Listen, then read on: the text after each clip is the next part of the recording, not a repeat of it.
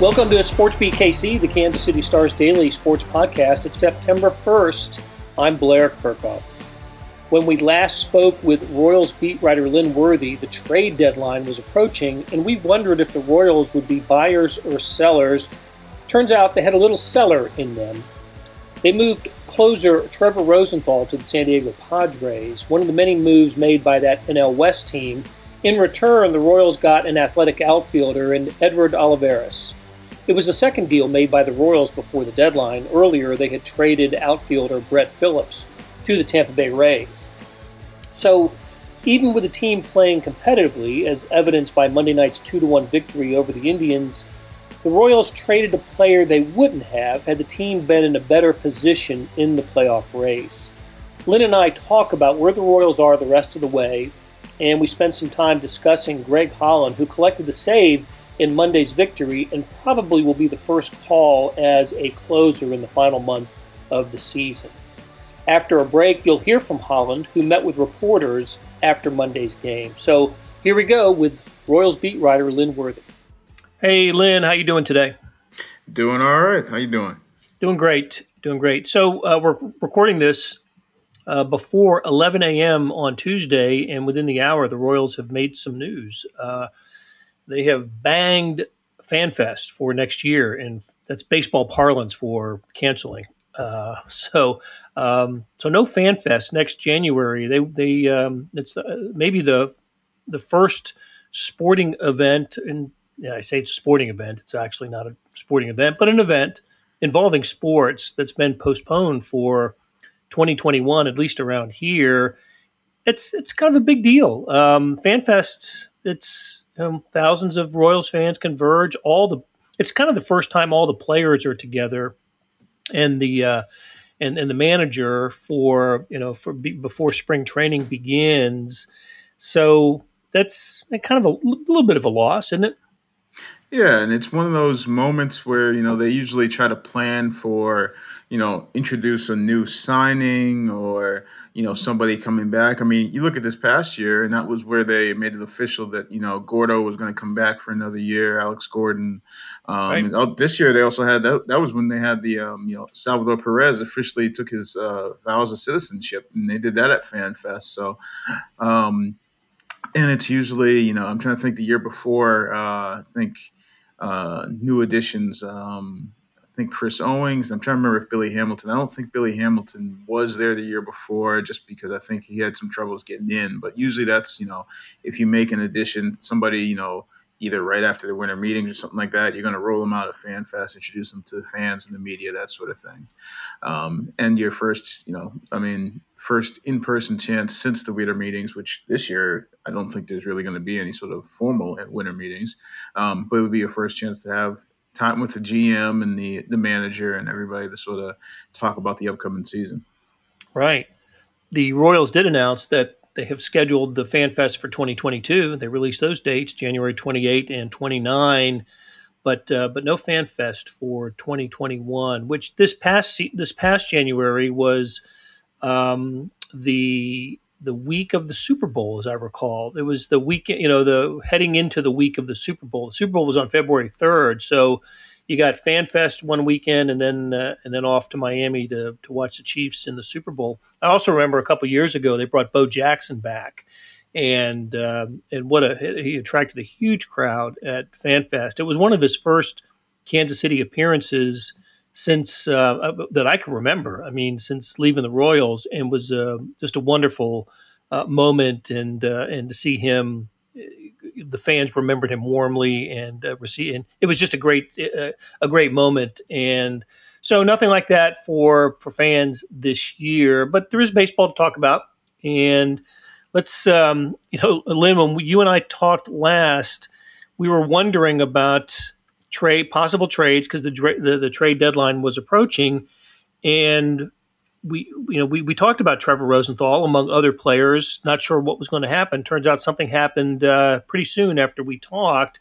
Dealt to the San Diego Padres, who are making a ton of deals these days to try to get a playoff spot.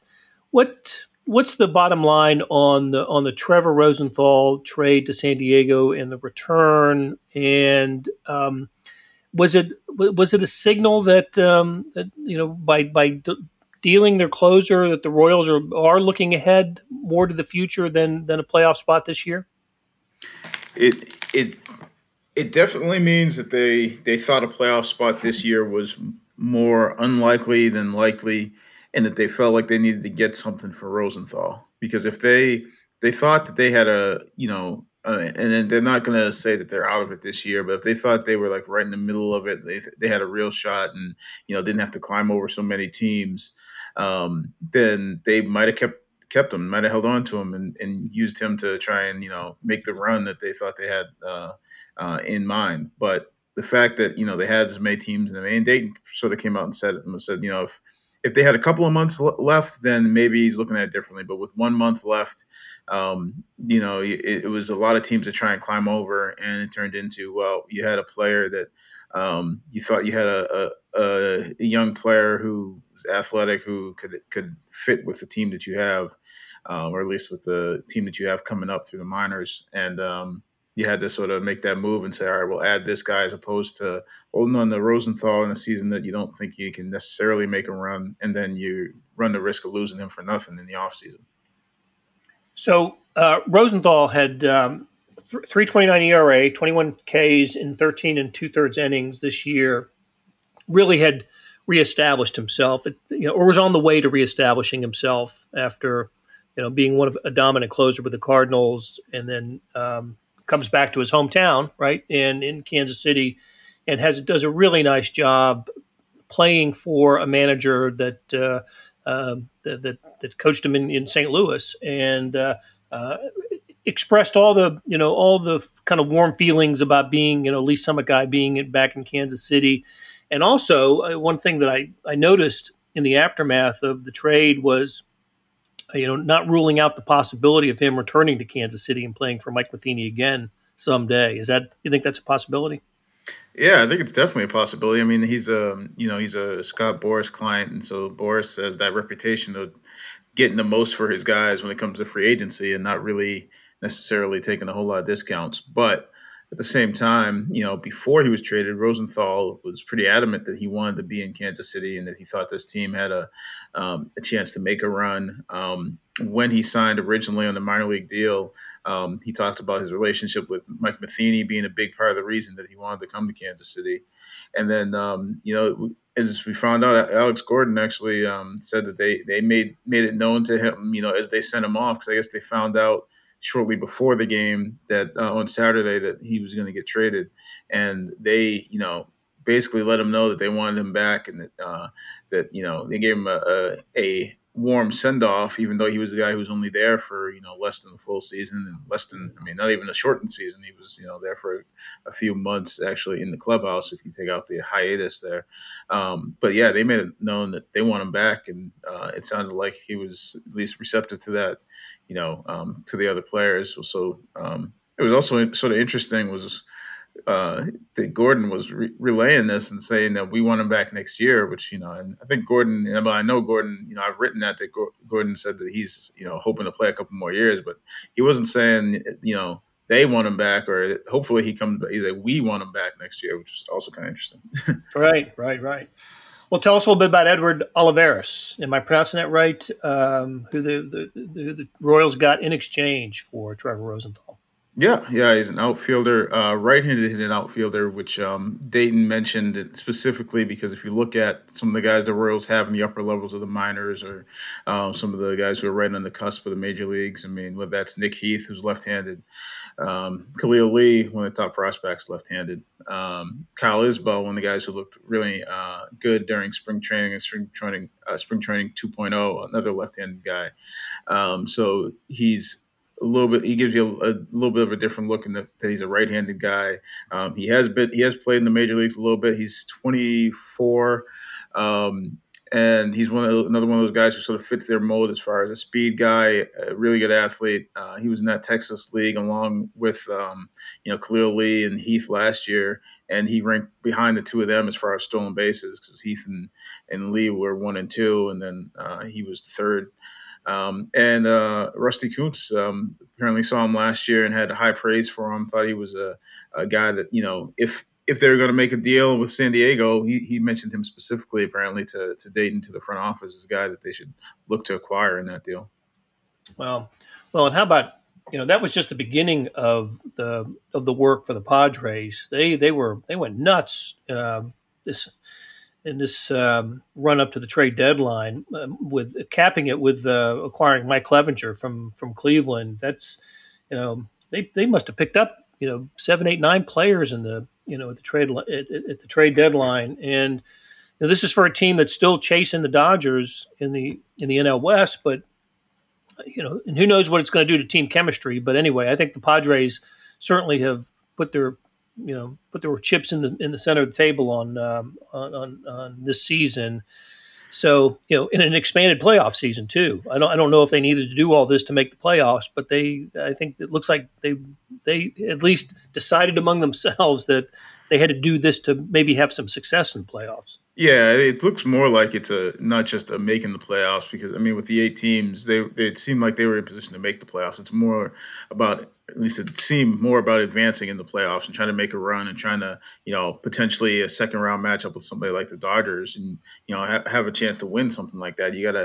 They felt like they need to had some had some arms, had some add some depth, add somebody at the back end of the bullpen, because I think they had some injuries there, and they actually did it without. I believe the top 5 prospects were still intact. So with all the trades and deals they made, they didn't trade from that top 5 group of prospects and all that wheeling and dealing. Okay, so obviously the Royals lose their closer and guy who in Trevor Rosenthal, who has performed really well for him this year. That returned to that role, Greg Holland, at least for for one night. And boy, did he get the job done on Monday night against the Cleveland Indians. The Royals had returned home to open a homestand against it's the Indians and White Sox portion of the schedule now, as opposed to the Twins and Reds that we saw a little while ago. Really nice win for the Royals on Monday night. Holland closed it out. Is he going to keep that role for the rest of the year, or might we see a sort of a closer by committee? I wouldn't be surprised if it's closer by committee, but it sounds like it's going to be a day-to-day proposition for Matheny with the bullpen, and they've got a lot of guys that are. There's been some guys they've been careful with how they used him. Like Zimmer was a guy that they tried to make sure they put him in certain situations. He's had that injury history, and sort of last year had some command issues. So they were really trying to make sure they put him in spots where he could have some success. Some success early on. But I think they're starting to take some of the gloves off there. And then you got some guys like Jesse Hahn, who, he's coming off of that elbow surgery that he missed a whole lot of time. And then he got a little bit of time last year.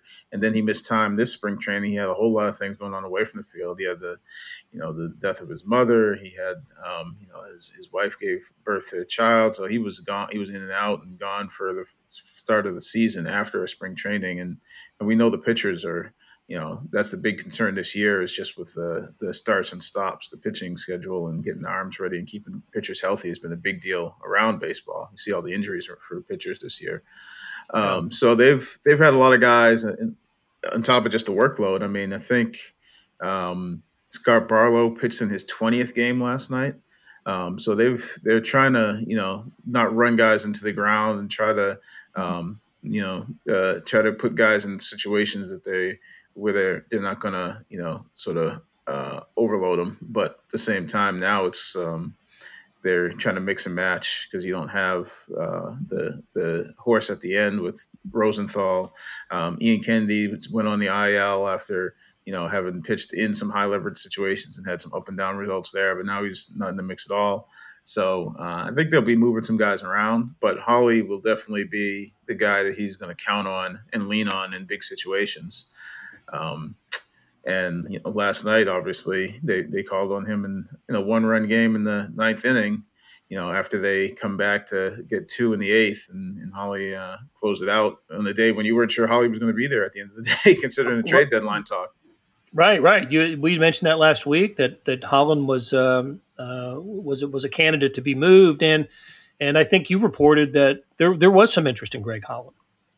Yeah, that's what the talk was, that there was, and the thing that I always wondered was if you couldn't get something if you couldn't get somebody you thought was going to be contributing to your major league club, whether you bothered to move them. Because I mean, Rosenthal was clearly the top chip that you had, and they got a prospect, a guy who was right on the cusp of the big leagues, got some time in the big leagues this year, and then a player to be named, which is probably a lower level prospect. But if you couldn't get a guy that you thought was going to, contribute, had a pretty good chance to contribute to the big league roster at some point. If it was just a fringe type guy, then maybe it's not worth it to trade Holland, because again, you're weakening your bullpen, and Holland, from everything you hear from whether it's Matheny or from the other guys in the bullpen, he's been a guy that has helped a lot of those young guys they've got down there. I mean, you talk about Zimmer, Staumont, Zuber, guys who are all within their first 2 years in the majors. Greg Holland is sort of, like an extra. Even more than a coach, he's a guy for them to emulate and to watch and to see how things are done. The guy who's been in different roles, who's been in big spots, who's pitched in the biggest games. So if you're going to get somebody fringe or, have Holland down there and have that presence and maybe be able to win some games down the stretch, maybe it's not worth it to get that fringe guy. Right. The Royals had been 0-18 in their last, after trailing after 7 innings. They won a game after trailing after 7 innings for the first time since September of 2019. Had lost their last 18 games in that situation. So, scoring 2 in the 8th, base hits by Bubba Starling, Maikel Franco, and Bubba Starling, and got him. Got him over the hump against a good Cleveland Indians team. So Bubba just having his first hit since August 4th. How about that too? it was sort of funny because I think it was mentioned. Jeffrey Flanagan from MLB.com mentioned it in the post game to Bubba, and we were joking about it afterwards because Bubba, I think he heard August 4th, and then just started laughing a little bit, and he had to have him repeat the question because I think once he realized, like, wait a minute, what? Did he repeat that question? Right? Yeah, he clearly knew that he hadn't had an at bat in a week because he'd been in the games, defensive replacement and pinch runner and that sort of thing. But it'd been August 23rd since his last AB because I looked it up, and I think he mentioned while we were talking to him after the game that it had been 7 or 8 days. So clearly he knew that he hadn't had an at bat in the game in more than a week. But I don't think he knew the hit part, or at least it startled him when he heard it. He did a good job too. He did. He was down 0-2 in that count and had taken 2 strikes that I thought were pretty hittable pitches, and battled back, I think, to 2-2, and then got the base hit up the middle. So a really nice at bat and a good moment for Bubba Starling. Also, so the Royals are going to go with six-man rotation the rest of the way. It's not clear if it's going to be the rest of the way, but at least for now, because they still have. About 2 straight weeks of games here with no off days. So at least through that stretch, at least that's the plan. Because you had Jacob Junis was on the IL when Matt Harvey first went into the rotation. Now Junis is off the IL, and for the time being, they're going to go out with the 6. So you've got the 2 rookies, Singer and Bubich. You've got Junis and Harvey, and of course Keller and Duffy. So you've got those 6 that they're going to not in that order, but you got those 6 that they'll be rolling out at least for the time being. Okay, yeah, Keller was terrific last night and won't pitch again until Sunday against the White Sox. So, all right, Lynn, great catching up with you, and we will talk to you again soon. Thanks for having me. Hey, it's Blair.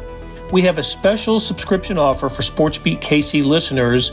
Unlimited digital access to the Kansas City Star's award-winning sports coverage.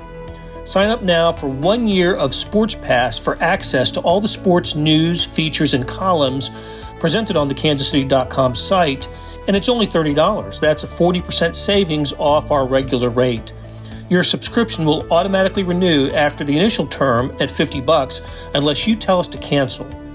Your subscription helps support the sports coverage of kansascity.com and the Kansas City Star, and that support has never been more important. Please visit kansascity.com/SportsBeatKC offer to get this special offer. And as always, thanks for listening. Hey, Holly, I know you're not an overly sentimental guy, but that's your first save as a Royal here in almost 5 years. Any special feeling about that? Other than it gets you a W tonight? No, not really. For me, right now, I feel like the last 2-3 weeks we've really played a lot of games where I feel like we've should have won them and haven't, and we've just been grinding. We've stayed optimistic about it, and it's rewarding to see us come together there in the eighth and get some guys on and get some clutch hits, and kind of, I get that sense that at any moment we're going to catch some fire and build off that momentum. What was the key in the ninth there? Obviously, Naquin had that long at bat, and you kept battling him. And was that the important turning point there? Well, the turning point for me was the double, but it's just a mistake pitch. Fortunately, it stayed in the yard. I hate giving up. Obviously, anybody doesn't like giving up doubles, but especially when you're ahead in the count, and there's a guy with power who can tie the game in one swing, and you make a mistake there. But we kind of worked through it. With Naquin, I don't know how much history I have with him, so I'm just trying at that point go with my strengths, make him hit a tough pitch, and then I had even less idea of the guy who hit next. I'm forgetting his name for some reason, but Naylor. But it's just one of those things where you get a quick scouting report, and you got to trust your own stuff, and our defenses can run stuff down out there, so we just kind of go with it and just keep making pitches there. With Rosie gone now, how much responsibility do you feel to step in and be even more maybe of a leader than you were back in spring training? I don't know. I mean, I do know the benefit of having a veteran presence around. I've said for a long time that I learned a lot from Soria my first few years when he was here, and then Jonathan Broxton. But it's not just sitting down and someone dropping a world of knowledge on you. I think it's being reliable, being somebody that can be trusted, and I just kind of would sit back, see their process, see their demeanor, see their routine, and you pick up stuff here and there when you can. But you do that with all players, and I think it's a really good mix of talent we have down there right now, and I think everyone's kind of hitting their stride. And we've pitched as a bullpen really, really well. Aside from 1 or 2 innings here or there. And it's, hopefully it'll translate into more wins than not here coming down the stretch. Hey, Holly, you were talking about just sort of the impact a veteran can have. I wondered, today at all, was there did you have any sense of whether or not, like this, with the deadline, that something might happen with you? I mean, was that something you had talked with Dayton about, or did you just sort of try to not think about any of that? Yeah, I think for me, I just try to play the game. I thinking about pending free agency has never done me any good. Thinking about tomorrow or the next hitter's never really done me any good. I just got to stay in the moment and keep competing. And it is what it is. I think any player who someone wants, I think that says a lot about the player. It means they're bringing something to the table. This at the same token, I can't really control that. I just got to go out there and pitch, and it's nice to be wanted if I was, but I'm really happy that I'm here, and I still think that this team's got a really good chance to win a bunch of games in a short window. Hey, Greg, we haven't talked about just how good have you felt all year? I mean, you pitched in so many spots, but I just like health-wise, how good have you felt? I felt good. It's some people say we've only played 40 games or whatever, however many we played, 35, but it's still September, and we've been pushing pretty hard through that quarantine. I know everybody was trying to be as close to mid-season form as we could be at the start. That being said, though, I've felt really good for the most part on a day-in, day-out basis. I'm recovering well. And Mike and Cal have done an incredible job of checking in with me. There's been a few times where they've made me take a day off. There's been a few times where I said, listen, I can pitch today if you need me, if it sets up that way. But I think that open communication is really good. And this training staff here with Nick and KT and Blum and Deluge, I think is, as good as it gets. So I credit a lot of my health personally over the course of my career to these guys. That'll do it for today. Thanks to our production staff of Derek Donovan, Randy Mason, Beth Welsh, Jeff Rosen, Chris Fickett, and Savannah Smith. Tip of the cap to Lynn Worthy for stopping by and talking Royals. You'll see some of his stories in the show notes and all of his stuff on kansascity.com. Hey, earlier in the episode, you heard me talk about the Sports Pass offer. It still stands, and it's still a good one, $30 for a year's worth of sports coverage, and that includes the Sports Extra that comes with the e-edition. There's more than 50 additional pages of national sports coverage today. Well, here's an even better offer. Buy the entire Kansas City Star product. Sports, news, features, commentary, and analysis, the whole thing. You get all the stories written by my talented colleagues, plus additional news, sports, and business coverage with the e-edition. The details are at account.kansascity.com/subscribe. That's account.kansascity.com/subscribe. And whether it's the Sports Pass or the full subscription, you're getting in supporting the best sports and news coverage in Kansas City and helping us produce programs like Sports BKC. Thanks for listening. We'll be back on Wednesday with another episode.